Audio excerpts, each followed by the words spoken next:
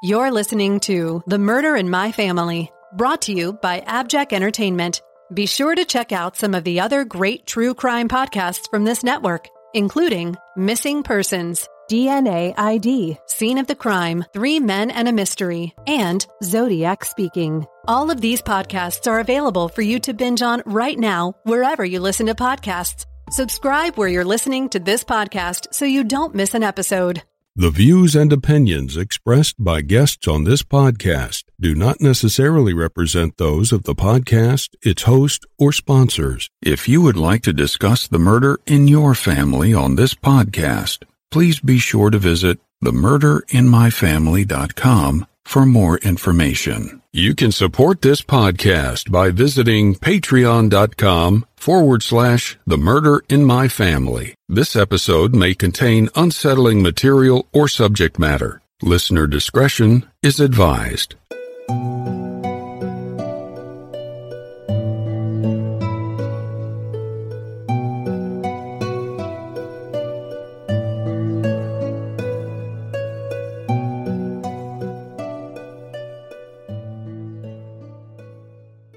Thank you for joining me for this episode of The Murder in My Family. I'm your host, Mike Morford. In this episode, we'll be discussing the case of an adopted teenager who, after bouncing around the foster care system, was finally at home with a family that would bring much-needed stability to her life. But instead of a happy future with a new family, her life was cut short at the hands of someone who supposedly cared for her. We'll dive into this case after some quick housekeeping. Independent podcasts like this one depend on word of mouth to bring in new listeners.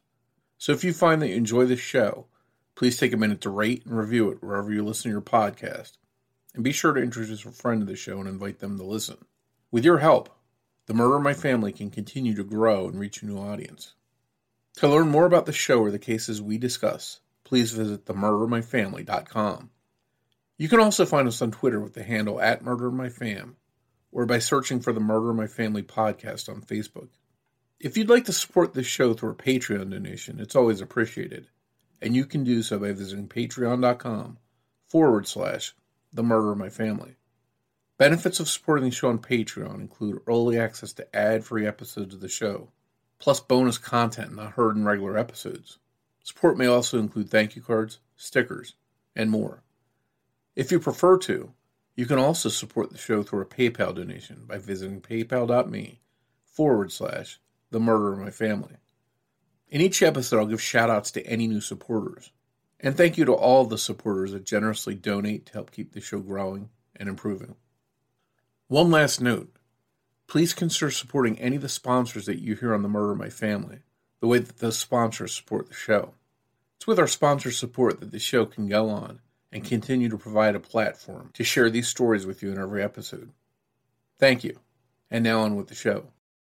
Annie Grace Kasprzak was born on January 10, 1997. She had a difficult childhood and suffered abuse growing up and was placed in the foster care system. That was tough on her due to the lack of a stable home and family to call her own. Eventually, she was adopted by Veronica and Dennis Kasprzak when she was 9 years old. Veronica had been Annie's social worker and couldn't bear to see her keep switching foster homes. The Kasprzaks felt that Annie would have a good home with them, despite them having a young, growing family already. The adoption seemed like a good fit for everyone, and Annie was happy to have a new, stable family life. But eventually, Veronica and Dennis divorced, and that shook up the family dynamic, and it took time for Annie to adjust to the change. Both Veronica and Dennis remarried to other people, but they tried to provide as much stability for Annie as possible. Annie lived with Veronica and her new husband, James Bratcher, at their home in Draper, Utah, but Annie also stayed close with Dennis. It wasn't long before the typical things that affect any teenager kicked in for Annie: school, friends, and dating.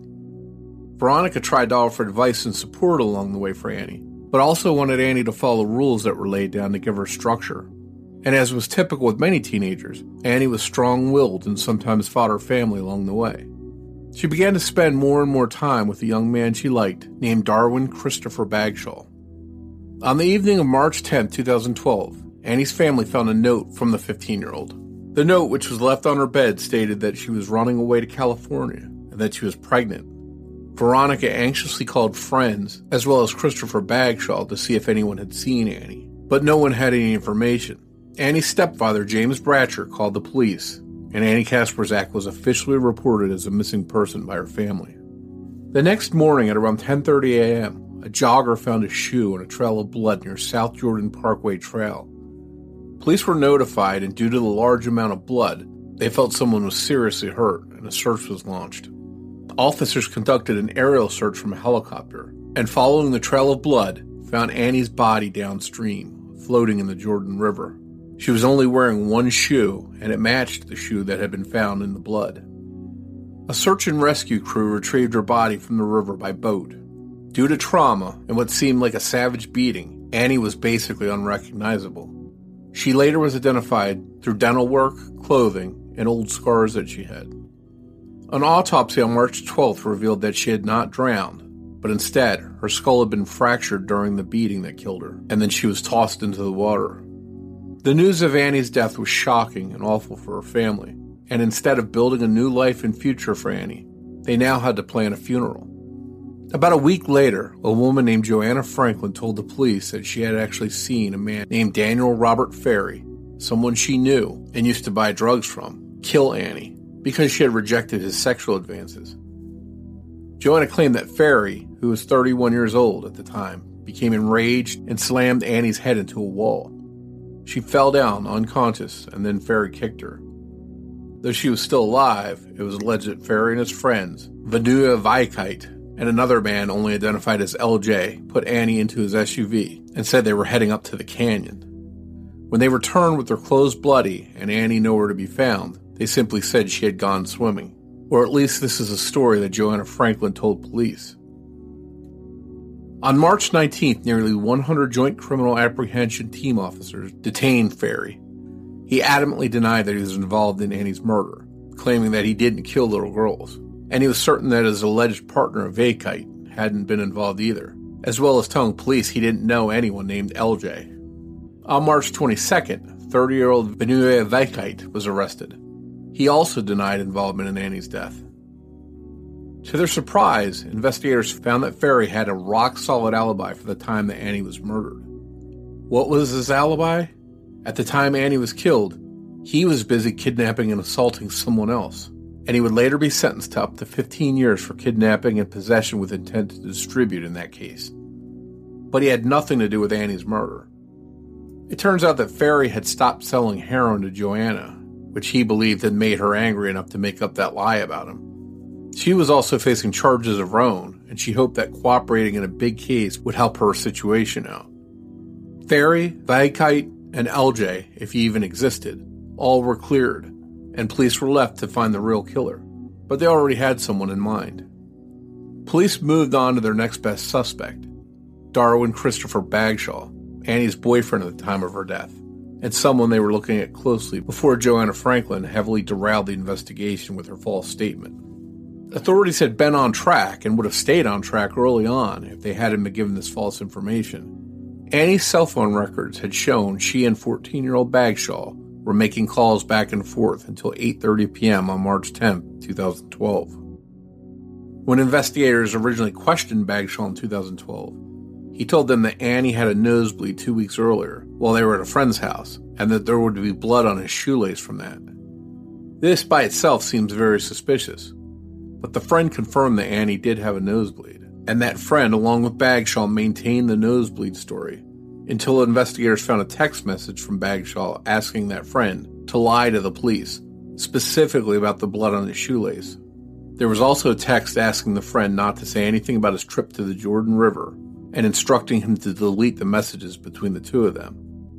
When faced with the text evidence, the friend admitted to lying and instead stated that they had never seen Annie with a nosebleed at all. And now police were certain that Bagshaw was their man. When authorities searched Bagshaw's home, they found a handwritten timeline of the night Annie was murdered, shredded in the trash. There were also written notes about specific items of Annie's clothing, including a jacket. Annie's mother, Veronica, realized that the jacket described in that note matched the jacket that Annie had, which was also missing. Hauntingly, GPS data from Bagshaw's cell phone records showed that he was literally less than a football field's length away from the crime scene where Annie was attacked when Veronica called him asking him if he had seen Annie that night. 17-year-old Christopher Bagshall was finally arrested in Grand Junction, Colorado, where he had moved after Annie's death. He was held on $1 million bail for first-degree murder and obstruction of justice charges, while he awaited extradition back to Utah. Since Bagshall was just 14 years old when Annie was killed, officials struggled to decide whether to try him as a juvenile offender or whether the brutality of Annie's murder warranted trying Bagshall as an adult. The charges were originally filed in juvenile court, but a judge decided to allow Bagshall to be tried as an adult. During preliminary hearings, Joanna Franklin testified how she had lied, apparently witnessing another crime and mistaking the victim for Annie. And multiple friends of Annie's testified about how she thought she was pregnant, and that she told them that she wanted to run away and get married, and she was hoping that Bagshall would go with her. In late February 2016, 1 week before his trial was going to start, Christopher Bagshall, who was then 18 years old, pleaded guilty to the murder of Annie Grace Kasprzak. Prosecutors hadn't offered him any kind of deal. They didn't need to. Their evidence was strong. But because of his decision, they recommended that the time he had already spent in custody while awaiting trial should be subtracted from what he would be sentenced to. During sentencing, Bagshall's defense team acknowledged that he had snapped and beaten Annie to death with a shovel that he found at the scene. This was apparently in response to Annie telling him, along with her friends, that she was pregnant with his child. Prosecutors felt that there was an element of premeditation due to the secluded spot near the Jordan River where the attack happened. It appeared he had lured her to her death. Her planner made reference to him finding out about her pregnancy on March 1st, 9 days before her murder. The autopsy actually proved that Annie wasn't pregnant, and it appears that she made the whole pregnancy story up. In court, Christopher Bagshall simply said, "I'm very sorry for everything that happened." On April 25, 2016, he was sentenced to a maximum of life in prison, with the possibility of parole after at least 15 years. The Utah Board of Pardons and Parole set Bagshall's first parole hearing for October 2034. Annie Kasprzak searched for peace and happiness her entire life, and for people that would love her. And while she had finally found that in the Kasprzak family, she only found betrayal and a cruel death at the hands of a young man she thought cared for her. It was a tragic ending to such a young life, and Annie's family has spent the last decade without her, wondering where her life may have ended up if given a chance to flourish in a loving environment. Annie's mom, Veronica, sat down with me to discuss this sad and tragic case. That conversation is coming up in just a moment. After a long day, I just want to curl up on the couch and get lost in a gripping story with characters that I can love and hate. Is that too much to ask? Nope. Thanks to Sundance Now, I always have something to watch that's binge-worthy and that I can be obsessed with. Sundance Now is an ad-free streaming network created by AMC Networks for people who obsess over riveting storytelling and fresh perspectives. Sundance Now has original prestige dramas, international thrillers, and bone-chilling true crime shows. Every show is a sleek production with sexy lead characters. They've got shows like the hit British series, A Discovery of Witches. It's the perfect mix of period drama, romance, and edge-of-your-seat thriller. Seasons 1 and 2 are streaming now, and Season 3, the final season, just began streaming on January 8th. I recently watched The Discovery of Witches. With a fantastic cast and well-written episodes, A Discovery of Witches is a fantastic show blending mystery, fantasy, vampires, and a host of strange creatures. If you're a fan of this genre, you'll find yourself captivated by the storytelling. And best of all, you have all 3 seasons to binge on. You can stream Sundance Now on all your favorite devices for as low as $4.99 a month. Just download the app or watch online and discover exclusive shows from around the world instantly. I found my next TV obsession on Sundance Now, and you will too. And I have great news. Listeners of the Murder My Family can try Sundance Now free for 30 days by going to SundanceNow.com and use promo code MurderInMyFamily. That's SundanceNow.com, code MurderInMyFamily for 30 days of free streaming. SundanceNow.com, code MurderInMyFamily.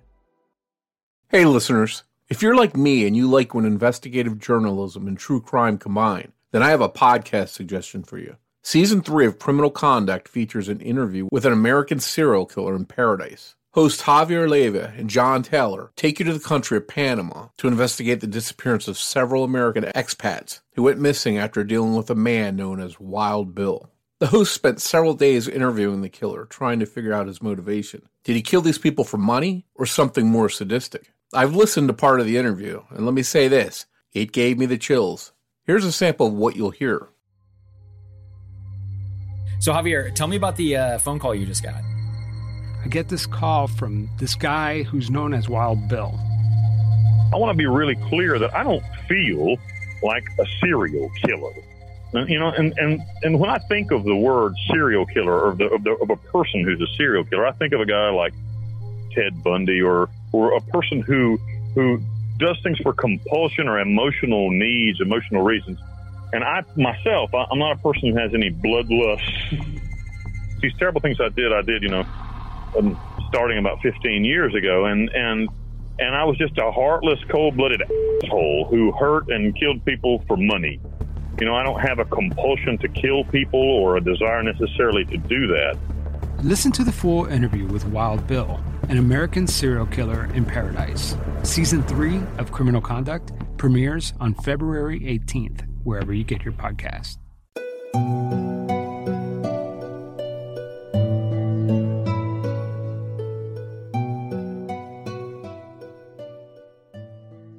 Hi, Veronica. I want to thank you for coming on The Murder in My Family to discuss your daughter Annie's case with us.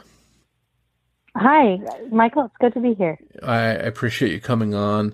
Annie's case is a very tragic one, and the details of her death are awful. The road to find her killer wasn't a smooth one for you.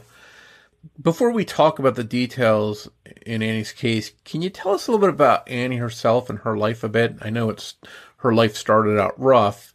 Can you talk about how she came to you and your family? I met Annie at her either her seventh or her 8th birthday party when she was in foster care, and I was a brand new social worker for Child Protective Services, and she was assigned to my caseload. And part of being a caseworker means you have to see the kids that are on your caseload at least every month. And so I had gone out to meet her for the first time, and she was at her birthday party at a Chuck E. Cheese. And as the next couple of years progressed, Annie had been in foster care for several years. Before I even had met her, she'd been in foster care since she was about 3 years old. She had some behaviors that were hard because she had been through some difficult things when she was younger, and so she was a handful. And in working with my team and things like that, our ultimate goal was to help Annie get adopted, so that she would not have to move, so that she would have some of the stability as she was growing up. And after working with her for a few years, my ultimate goal was to help Annie be adopted. That was definitely a goal of the system and a goal of the setup. And as her caseworker, that was my job. I happened to be pretty young at the process. I was in my early 20s. And so, of course, had the gift of thinking, I can do anything. And in doing so, looked for adoptive families for Annie. And we had gone through a couple of different families who were I was very open. I'm very direct about here's what's going on and here's what she needs. And we had gone through two very specific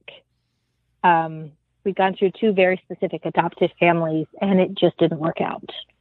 And we were concerned that it was just not going to work out because she was about 10 by that time. And so in all of my youthful stubbornness and naivety, I approached my boss and I said, we want to adopt Annie. My now ex-husband, but my husband at the time were like, no, this is challenging, but we can do this. And I also happened to be 6 months pregnant at the time. And we ended up, and after a little bit of time and arrangement and things like that, we gave her an opportunity to be with this other family that we were matching to see if the adoption might work out or if the placement might work out, and it did not. And in the meantime, we'd transferred her case over, and she was spending some time and having visits with me and my husband and my already one son, and then my second son after he was born. And after that, she just she moved in with us, and as soon as we legally could, we adopted her. Wow. And I guess as a caseworker, you want to help as many kids as you can. That seems like it would be something that you'd want to almost adopt every kid. Was there something special about Annie that you said, I want to bring her home to my house? I wouldn't say, that sounds, it makes me feel horrible as a parent. It wasn't that it was necessarily specific to Annie alone, although I have had those experiences with the other children that I have adopted past that point. Because I've adopted 5 other children since then, not necessarily expecting to. And for Annie, the belief for me was very much the perspective of, here's a kid who is in heart of hearts generally a good kid. However, she is really difficult and she's quite challenging because she has had a heck of a time getting to this point. And so even though those behaviors and those challenges are intense, they're understandable given her experiences. And unfortunately, that is not a perspective that most people accept, because it is exhausting to parent, whether it be your biological child or a stepchild or an adoptive child. It's exhausting to parent a kiddo who doesn't trust you, who has had a rough place, and who has not had, who just doesn't fit what we may think is our traditional parenting mold. And I didn't, and I'm a very big believer in, well, you can't wait for somebody else to do it. It is then your responsibility to do it. And so that's why we adopted Annie. Oh. And once you brought her home and she started living there full time, did it take a while for her to sort of feel her way into your family, or did it come pretty naturally? What happened there? My darling Annie was a firecracker from the beginning to the end. Because, absolutely. Good heavens, you've moved. We were the 10th family, the 10th placement that she'd had by the time that she was the age of 10. And so she, from her own perspective, really had no reason to believe that this was going to be any different. And she was it was an alternate, because there were times that were just amazing and wonderful. And there were times that were just exhausting and frustrating and overwhelming. But it was one of those elements of, we love her. Still love her even after she's gone. And we made a commitment to her and we did everything we can. And there were times we had to have outside agencies and services to help her because she was struggling. And especially as she went into puberty and things in life changed, we needed some additional supports to help her. But we weren't giving up on her. Wow. And it sounds like it was definitely challenging, but in the long run, you were happy to have her in your life and you were giving her a stable environment.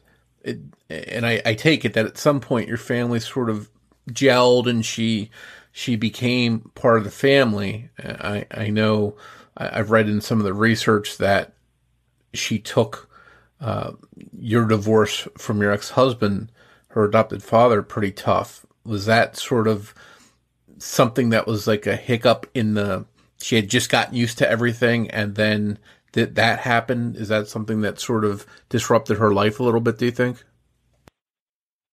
Yes, in some ways, but I also don't think that her behaviors were necessarily specific to anything with the divorce. I know that was an angle that my ex-husband and his family said, but her behaviors weren't necessarily any different after the divorce than they were before the divorce. Because one of the challenges is that near that same time, she was also going through puberty.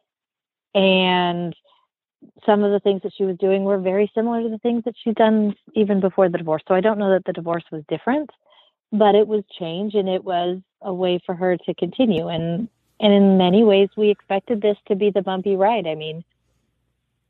Teenage years, for some people, can be super smooth, but for your average person, especially for kids who are trying to figure out who they are and where they fit, most of the time are pretty rocky and have some pretty steep ledges involved in them. We had anticipated that for Annie. And I think you hit it right on the head. I think you're right that whether it's an adopted child or your own child that you gave birth to, those teenagers can be tough, and there can be a lot of trying times. Yeah. She's trying to figure out who she is, and she wants to figure out what that is, regardless of what we say or do. That she's just trying to do it her way, and that was her approach. And in the end, she was actually starting to settle down a little bit because, I remarried, and one of the things that was great in her gelling with the family is she was probably more connected with my kids. Not that she wasn't connected with us as her parents or even my current husband when I got remarried. It was kids were safer for her. She had a really great bond and connection with my two boys who were 3 and just a baby when we adopted her. And that was a big part of her life. And she really liked them. And my oldest son is in college now. And he would tell me, and he would still tell the stories about how when she was in those early teenage years and things like that, she would come into his room, and he's 6 years younger than she is. So he's in elementary school. She's in junior high. And she would come in and ask him all these questions about boys and relationships. And she really loved the big sister role, to the point where she went through a couple of different treatment programs when some of her behaviors needed some more attention. And even then, her perspective was, okay, well, these kids over here need a home. Can we bring them home with us? And she was very, very much a rescuer, and things improved. And she just, I had to say, honey, I don't have any more energy right now. I love you, and I love that you love these other people, but I do not have enough left to give it to anybody else right now. So she wanted to sort of spread what you had given her to other people. She did. She got to a point where she's like, oh, my parents, they're constantly coming to visit to see me. They don't ever have to worry. I don't have to worry that they're in jail or that they're high or that they're just not showing up. As much as I didn't like having her to be in some different treatment centers and things like that, it also gave her a perspective that some of the kids that were having some similar behaviors issues that she had didn't always have that place to go back home to. And it gave her a different appreciation that she wasn't getting from just living with us. She just thought, this is what everybody has, and so this is what I'm doing. And when she recognized, really got that stark contrast of, this isn't what everybody has, it gave her a little bit of a transition of okay, well, I guess I really don't want to let go of this, as much as it might be hard sometimes. It gave her a different appreciation that she didn't have before that. Yeah, well, it sounds like something that a real challenge to bring someone into your home like that, make them part of your family, and then make them let down their guard that it's safe here, that you're not going to be going through this stuff. And did there come a time, especially early in 2012, did she start changing, dating, stuff like that? Was there any noticeable change in her that you were aware of or that you saw that you were started to become maybe worried about? Around that time, she was going through a moment, and she was in that junior high, early high school phase, and she started to be increasingly interested in boys. Not necessarily atypical for her age, but she started to like them and wanted to like her, and that typical back and forth. At that time, she had decided she wanted to take a break from my house and figured it might be easier the fall before she passed she spent about a month or so at her dad's house, thinking that it would be easy to go and live with dad. And it didn't really work out that way. But in going to live with dad, he had switched her to a charter school. And the charter school, while a really good charter school, she just really didn't feel like she fit in. It was for your typical high-achieving kiddos. And while she did okay at school was still kind of hard for her, and she didn't fit the cultural norms. And so she was missing her friends from the public school that was by our house. And again, this is just a couple of miles away. I lived within 5 miles of my ex-husband at that time. And so she had talked about wanting to reconnect with one of her old friends, Chris, and they had still seen each other in the neighborhood, and he'd gone over to see her at her dad's house and was really eager at wanting to see him again and transition back to the junior high next to our house, because that was where she felt more comfortable. She wanted to be around people that she felt weren't too goody two shoes, I think was her common phrase of, no, they're just too goody two shoes for me. I don't fit with them. So she wanted to have a slightly different group to move back to, where she had felt a little more connected before. And that was what she was working on in that early spring. Let's go back to March 2012 when Annie went missing. I think that's where your nightmare really began. And you found a note. Can you tell us a little bit about that day and finding that note and what that note mentioned? The day was, and I still remember the day, and it's been almost 10 years. It was an interesting day because the morning was unusual because Annie had this weird conversation with us. She starts off the conversation with so if somebody told me something, they told not to tell my parents, what should I do? And I said, if somebody ever tells you, don't tell your parents. That is the very first thing you should do. And she told us a conversation that Chris, her boyfriend she was seeing, asked her, what would you do if I told you to run away with me but not tell anybody else? And she said she'd not quite answered him, or just kind of, oh, well, I don't know, and gone like that. And I had the conversation with her. I said, honey, if you ever go missing, he's going to be the first person we call. And so the day kind of continued. I took my other kiddos and my niece to the zoo, and Annie wanted to stay home because she had just had her wisdom teeth pulled and had missed some school. So she was working on schoolwork, and the day was kind of quiet. And then evening comes around, and my husband and I go out to dinner and leave her because she's 15 at the time. We're going a mile away to have dinner, come home, and everything's quiet. And then later I go to check on her and say, hey, you got to take your medicine. And by the way, you're not supposed to be on your cell phone in your room. That's one of our rules because you don't always make great choices. And I went downstairs and she wasn't in her room. I didn't originally see the note. I came back upstairs thinking, oh, she's just being a teenager. She's trying to gray area the rules. Maybe she's outside in the back patio. Maybe she's out front by the garage. Not thinking really anything more of it than that, but yelled to my husband as I came back upstairs, hey, Annie's not downstairs. And so my husband goes downstairs, and he's actually the one that finds the note. And he comes upstairs with the note. I call the police, but in the note, it's very much kind of a, hey, Mom, I'm so sorry. I told people at school that I was implying pregnant, and that she was going to run away to California, and that she had to go. She mentioned that she'd run away with some boy named LJ, which was confusing to us because then we go, who is LJ? Yeah, because you know her to be dating this guy, Chris. Correct. And did it catch you off guard? I mean, was it something that was a shock to you, or did you think maybe because of the things she had gone through that this might be something she might act out on?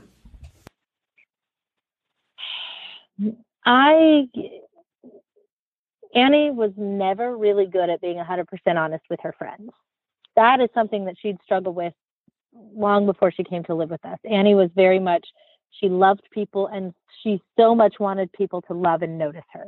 And so sometimes in doing so, she was easy on the truth, and which is not uncommon for a lot of different teenagers. She wanted to fit in, she wanted to be liked, and she wanted to have them notice and think about her. And so her saying things at school wasn't surprising to me. And while I wasn't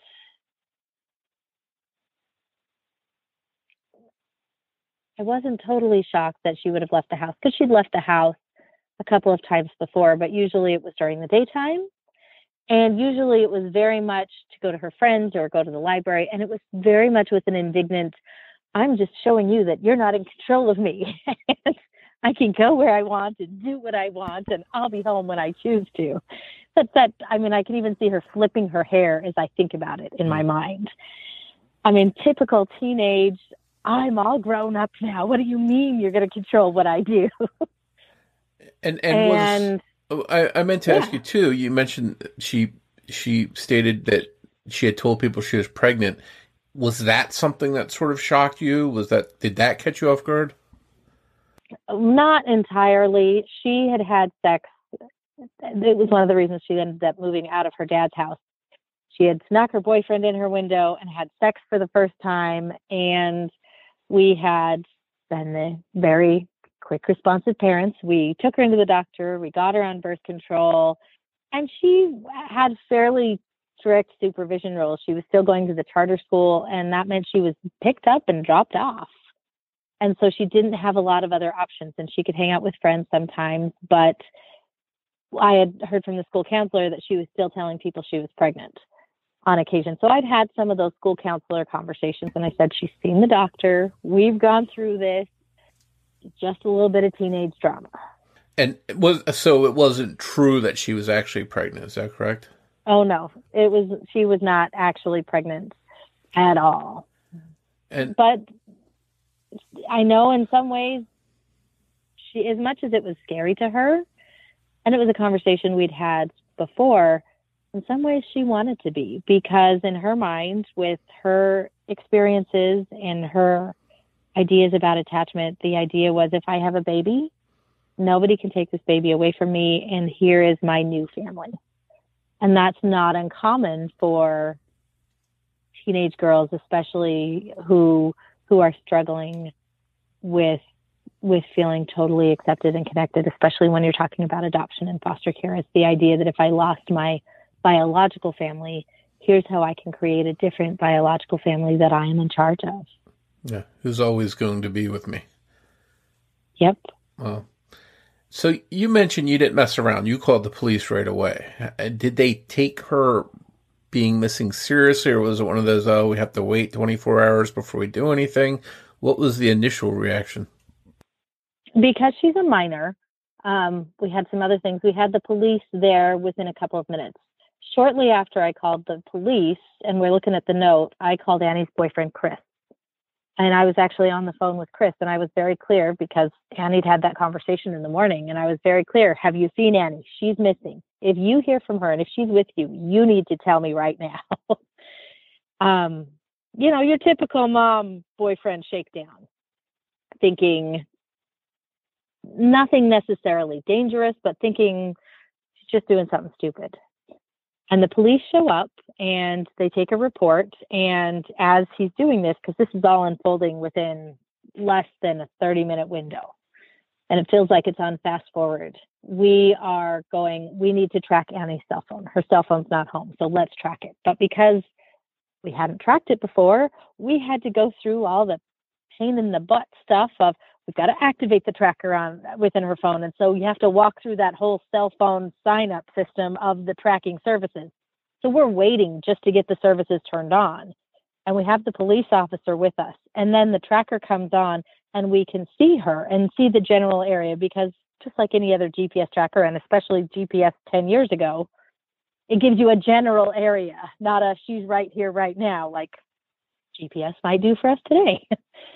And you see her in a zone, and within seconds, there's really quick movement of the signal, and then all of a sudden the signal's gone. So you're literally watching as the signal vanishes. Yep.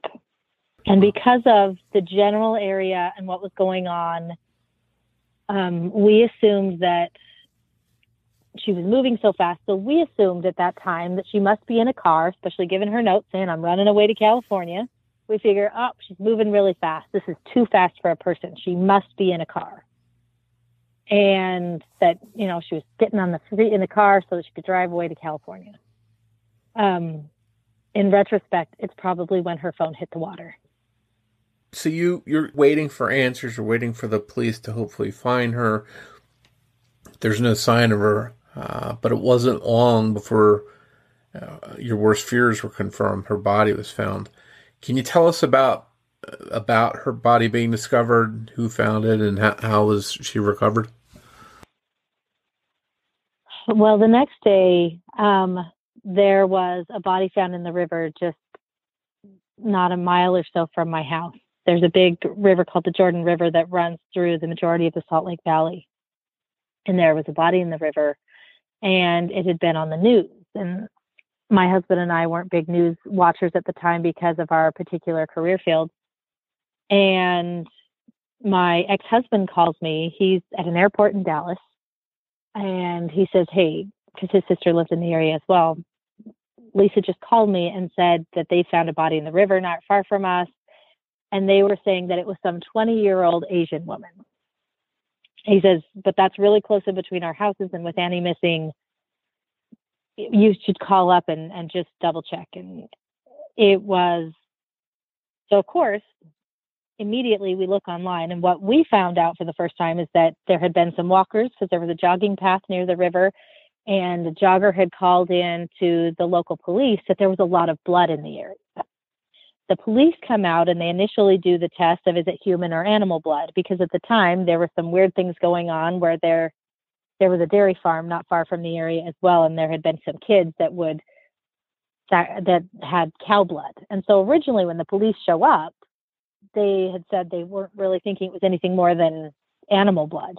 Well, when the blood turns red it says, yes, this is human, and then they see a red shoe on the walkway right by the river, that's when apparently they had brought out the helicopters and were searching and had found her body stuck in the weeds. But because it had been in the water, likely anticipated overnight, she was very bloated, and that's when they made the assumption it was a 20-something-year-old Asian woman. So when we're seeing this information on the news the next day, originally the logic button would tell you they're saying this is a 20-something-year-old Asian woman. Your daughter's a 15-year-old Hispanic girl. It couldn't possibly be. But there was something in me initially. As soon as we see the news, I call the dispatch and say, hey, I know this is a little weird, but my daughter was missing last night. We've filed the police report. We are right in this area. Would you let the detectives and information and people there know? Can we just rule her out? This is what I'm telling the officers over the phone. I just want to rule her out, but let you know because we're all in the same area. It wasn't seconds after I hang up the phone with the police, because the police at that point have told me absolutely nothing. And I can no longer breathe. I am just overwhelmed, and there's a soul-shaking feeling in my body that nobody has confirmed anything, but I know. I know that it is Annie. How long did it take for them to confirm that it was her? Hours. It was such a frustrating, horrible mess. Because in that moment, as soon as I can catch my breath, and as I'm trying to catch my breath, I just call my parents who had lived 10 minutes away from us. I said, you need to come and get the boys. Something's happened to Annie. Because I was having a breakdown, and I couldn't do that in front of my kiddos, because our boys were really young at the time. They were early elementary school, kindergarten, and preschool. And so my parents come and get the kids. We wait an hour or so. We don't hear anything from anybody. We call the police back, and we go, hey, we have already called. We really need somebody to get back to us. And the dispatcher at this point says, well, we're not really covering it. Why don't you call these people? So we call another police department, because it was right in between the two cities, because the river divides the cities. And so we call the other police department, and they send an officer out to the house. And we give the description, and he takes the 8x10 photo of Annie from, we give him the 8x10 photo of Annie from our kind of mantel place where we had all the pictures of the kids hanging up to go with him. And he takes my cell phone number, and within 10 or 15 minutes, the short drive and the location between our house and the river, maybe not even that long. I have no exact recognition of time, he starts to text me, does Annie have any particular markings or scars on her body or anything else like that? And she had just recently had surgery to have her gallbladder moved. And so I had told him about those scars. And then he asked the text message that next came in, is she wearing any headgear, implying any braces and things like that? And again, I already know. I say yes and describe her braces. And then I don't hear anything. And my husband and I at this point are going, we're just waiting for the police to show up. And we are literally watching out our windows. And I would say it felt like at least an hour.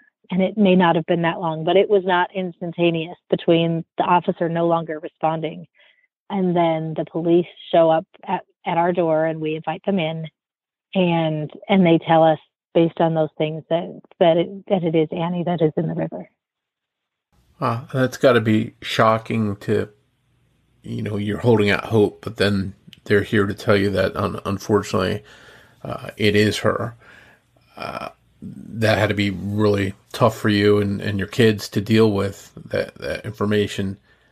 How soon did they go into detail that not only is she dead, but she's been essentially beaten to death and murdered? How quickly did you find that information out, and how did you process that? That was actually one of the first parts of the conversation we had, that she was dead, and our original thought and belief was that she had committed suicide, or that there had been some sort of accident, because she had struggled with depression and some suicidal thoughts at times. And so even with the body going on, our very initial impressions all the way up to this point was there was an accident, or she had somehow committed suicide. And we asked, and the officer at the time, the detective, said, there's no way this is suicide. And he didn't go into the specifics of the details of what killed her at that time, but told us she has 2 black eyes. She didn't do this to herself. And it wasn't until I heard the coroner's report when we were at one of the trials that I found out how very badly she had been beaten. So he tells you this isn't suicide.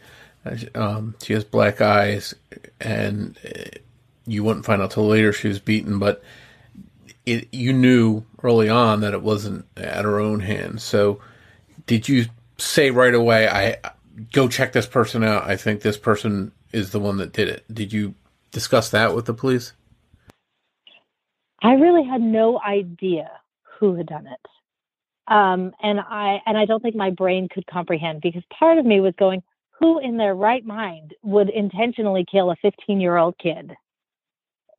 I didn't point my finger at anybody. I said, these are the friends and these are the people. I told him about the boyfriend, and that he had said that he wasn't with her, but he had called me multiple times. When I called Chris, he had called me back later that night and called me again on Sunday, likely after he saw the body in the river being found. But even with those behaviors, while I knew his behaviors were odd, I didn't initially even think it must be him. I'm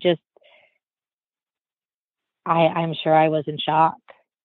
I didn't imagine, but we told them we will help you with everything. We gave them every computer we could in the house, anything that she had ever touched.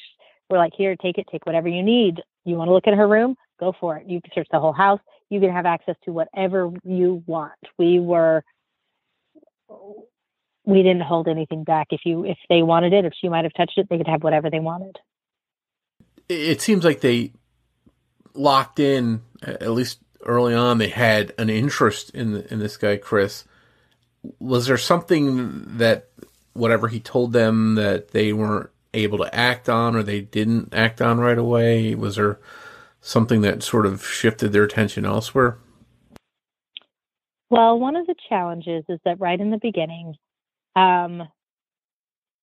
because in any kind of relationship or death scenario, you always look at, typically, you look at romantic partners first, And then if it's a kid, you look at the parents. That's because those are statistically the most common offenders of assault and homicide. Thankfully, I had never got the impression from the police, even though we found out later that my husband and I had both had other people connected to our exes turn us in and say, no, the parents must have done it. But the police were always beautifully kind, and they're like, no, this doesn't make sense. But they said, by the way, these people did say that you probably did it. And we're like, we didn't. Do whatever you need. We didn't do this. Yeah. But so you were fully cooperating, and they didn't have any reason to suspect you. Absolutely. Yeah. And so they had looked at the boyfriend, and the boyfriend, when they were talking with Chris, there were some sketchy things that they shared with us from the interview, that they were having the conversation. He gave them the same, oh no, I didn't see Annie at all. I was around here and doing this and that and the other. Oh, but by the way, if you check my shoes, there might be Annie's blood on it. Which obviously immediately piques their attention. And he had brand new shoes, and he'd still had his old shoes, and they were at that point cooperating. And the dad's like, yeah, go give him your shoes, because I'm sure even Chris's dad didn't even imagine that his son could have done this at this time. And then after that, Chris got a lawyer. The family got a lawyer for Chris. And after that initial interview, until he was arrested, Chris never spoke to the police again. And that was over a year and a half later. And in the meantime, while they're still doing this investigation, the drops of blood on the shoe were small. Chris writes it off and says, no, it's a nosebleed. And they know it's a little spooky because he's already tried to coerce his friend over text message nonetheless, because teenagers are stupid, that, oh, tell the police it's this and this and this, and text your friend while the police are sitting there talking to him. Yeah. And they're like, and the friend thankfully started out, and then he tells the police right there, oh yeah, this is what's going on. This is what he's telling me. And so they're like, there's something up with this kid. But within, I want to say, I'd have to look at dates specifically, but within a couple of weeks, less than a month, what changes the case is there's a woman named Joanna who gets arrested for drug charges in another city, not terribly far, but within the same major metro area, and says, oh, hey, by the way, I know who killed that girl. And she goes on to talk about this other long criminal history. If you're looking for a bad guy, he really fit the deal. He was your kind of your early 20s, early 30s gang involvement member, Daniel Ferry, who's had a lot of drug history and who was really familiar with the police because he didn't like to color inside the lines. And so when you think of a death of a kid, of course we're thinking this must be some dangerous gang related. No. So the police jump on that and go after Daniel Ferry and he happens to have this associate who has the nickname LJ, and they're thinking, all right, this is it. And this woman's story to them was really believable. And so the police get lost on that goose chase and arrest him. And what changes it is that they find out really this guy essentially alibis out in some ways of killing Annie because he was beating up another woman. But they don't find this out, and then until months, and then obviously the media and the public thinks, well, it's solved. Yeah. And the police are quietly investigating, but of course don't ever say, oh, by the way, it's not him. Until my husband and I, we have a press conference on the 1-year anniversary of Annie's death at the bridge where she died. And because we were working with the detective, there were some other bumps in the line because it switched over to a new detective. But shortly after it switched over to a new detective, the original detective on the case was murdered in the line of duty, having absolutely nothing related to Annie's case, but somebody who was really trying to do a suicide by cop thing. And that slowed the case down as well because all the information that Detective Johnson, Derek, had went with him. I mean, he had documented things, and it had moved over to the new Detective Jacqueline, who was amazing. But that was hard, not on the case, but also on the police force, because that was pretty serious loss. Sure. And it wasn't until we stirred things up and opened things up again, because the police weren't making any other statements or anything else. And we openly went, we had a press conference, we had a vigil, and we said, this isn't solved. Don't pretend it's solved. And we started the public campaign again so that it could get back in the news and the media, and offered a reward and information saying we're not done yet. The detective at the time, Jacqueline, was amazing. She paid for, on her own money, to go to a cell phone tracking seminar and out of state, and connected with the gentleman. I know his first name is Ray, and I can't remember his last name, who specialized and had all of this special equipment on how do you trace, because at that time, cell phone signals were all about how are they bouncing off different towers, that they're not an exact identification, but it's all about how do you identify location based on tower signal. And so she had actually convinced this gentleman, he brought his whole company, his cars and his teams, and they tracked that entire area they were driving it with their cars and using their machines so that they could understand what the cell phone tower data meant. And they found out in checking the cell phone data from Annie's phone and from Chris's phone that there was only one place he could have been at the time, the night that she was murdered. And it was where she was murdered, based on where his cell phone put him at the time that I called him. Oh, that's pretty damning. And I guess it was pretty intense. And I guess that's sort of where his downfall, as we mentioned, is, because, he's found guilty of this. And was he found guilty? Did he take a plea deal, or did he actually go to trial? We had a trial first in juvenile court, because he was, when he was arrested, he was about 17, and so because the crime was committed when he was 14, just shy of 15, we had to go through juvenile court first to have him go to court as an adult.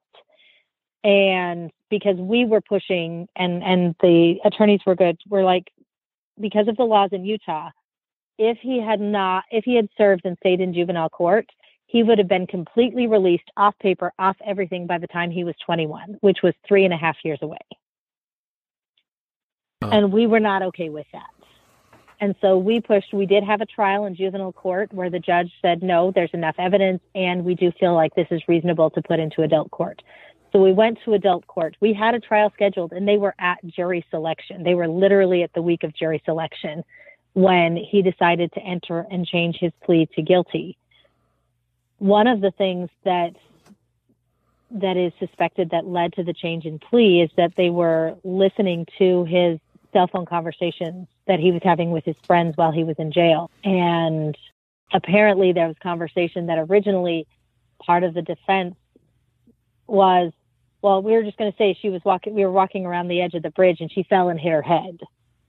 But while he was in the juvenile detention center, he had described a pretty gruesome scene to this other individual, which he wasn't sure was real or a dream. That was one of the concerns and comments that came up in the closing arguments, that he had made Annie dig her own grave and beg for her life.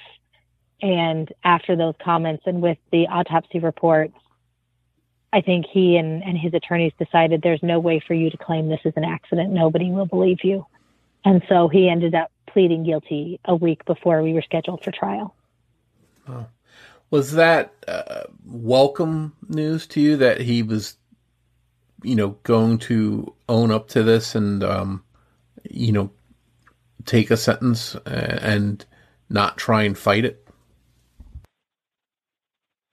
Yes and no. I wasn't necessarily worried about him trying to fight it. I felt really comfortable with the DA's case. Our biggest concern really would have been if he had tried to claim it was an accident, but I think the autopsy report alone would have proven not, and we would have had more concern of, Are they going to would a jury have pity on him and hold him less responsible because of how young he was at the crime? That would have been our biggest X factor, is will they hold him less responsible due to his age? But at the other part, I wish in some ways there would have been a trial, because I wish I would have been able to, not that a trial would have required it, I wish he would have said anything, because in this whole process after he was arrested, aside from what he said to people when he was incarcerated, he never explained why. He never explained details. He never said anything. And I wish that's the part that I wish would have happened. But again, if it would have happened in trial, it may or may not have been accurate at all. So I probably wouldn't have gotten it anyway. So you were hoping for some kind of explanation that might make sense, and you could try and rationalize, and you didn't get any of that. No. I mean, in my head, I had been telling myself, I'm sure it was an impulsive moment. I had all of these weird fantasies that it was a split-second decision. It was an impulsive moment. He was just a scared, stupid, mad kid. And then when we hear the stories about what he told the other people was when he was in detention, and the idea that it was premeditated was strongly suggested, I was so heartbroken. I wasn't even angry. I was just so heartbroken that a person could intentionally have made the decision to do that to somebody that loves them. Just awful. And it seems like he was cold-blooded, whether he was a minor or not. It seems like he was very destructive person. He was sentenced to what was it, 15 years to life? 15 to life, yep. Are you satisfied with that sentence? Yes and no. Yes, because that's all that's technically available. The way the Utah guidelines work, that is it. You can't, there is no other options. Obviously, the death penalty wasn't an option because of his age, nor would it have been something that would have been my preference or recommendation. His first parole hearing was set for 17 years.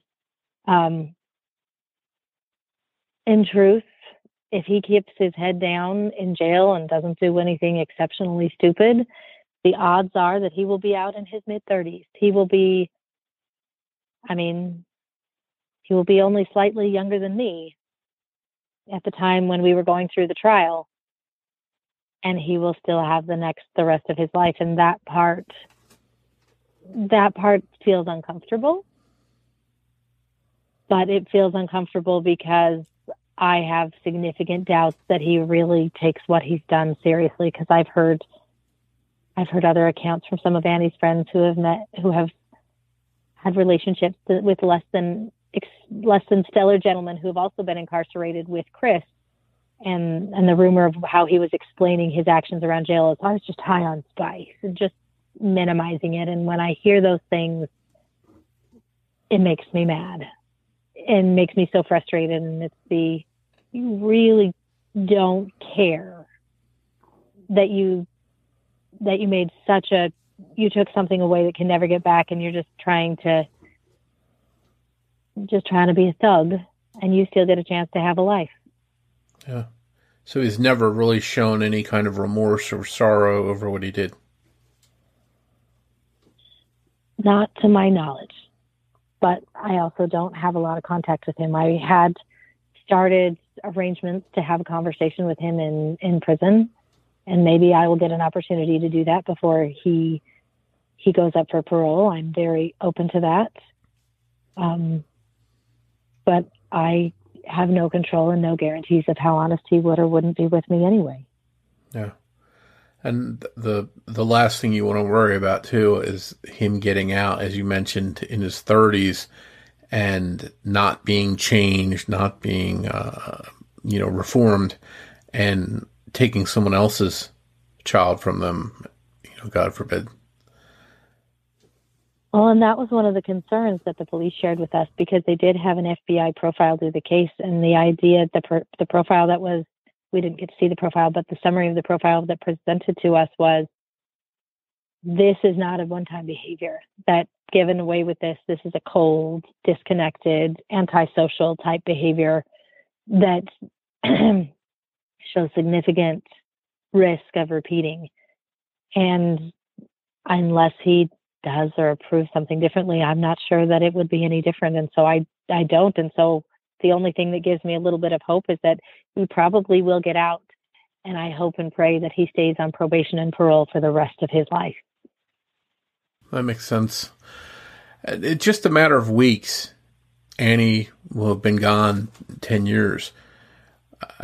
Has it been hard just missing out on all the things that she might have accomplished, all the things that she might have done in her life, and the time that you missed out, sharing those experiences with her? Absolutely. And what is interesting is it's the things that I don't necessarily recognize, but when I have an experience with my oldest son is 18, off at college. She just graduated last year. And after he passed the 8th grade, Annie's last year that she was alive, when he got to 8th grade, that was a hard point for me, because it was I haven't been past this point before. When he graduated, when he went off to college, when he got a driver's license, his first, which would ideally be a point of extreme joy and excitement and probably trepidation for any parent who our kiddos are getting bigger, bring back significant waves of sadness, because again, it's a reminder of what will never happen for Annie. And that's hard. I struggle on her birthday every year without fail. And more so on the day of her death every year, I rearrange my work schedule. I rearrange everything else to be somewhere else, because even 10 years later, and I'm a certified mental health therapist licensed, I help people specifically with these things. But part of doing that is recognizing on that day, my body does something different. Every year without fail, I have nightmares. I am up all hours of the night. And so as part of taking care of me and my family, I just anticipate that I cannot expect what I will do and what will happen with my body that day. And I just make sure that I gave space for that. They say time heals all wounds. I don't know if that's necessarily true, but hopefully as these years go by, you'll feel some kind of healing and not have to go through that for forever. I'm okay not having that. And it does change. It's not nearly as severe as it was before, but it also doesn't scare me.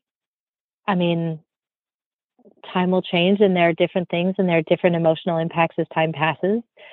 But Annie she's never going to be erased from my life. And if there are moments where missing her hurts physically and emotionally, I'm okay with making space for that.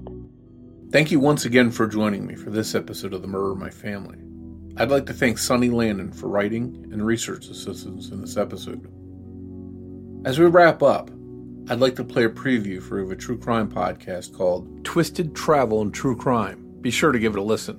We'll be back here soon with an all-new episode of The Murder of My Family, and I hope you'll join me for it. But before you go, remember that every murder victim means something to somebody.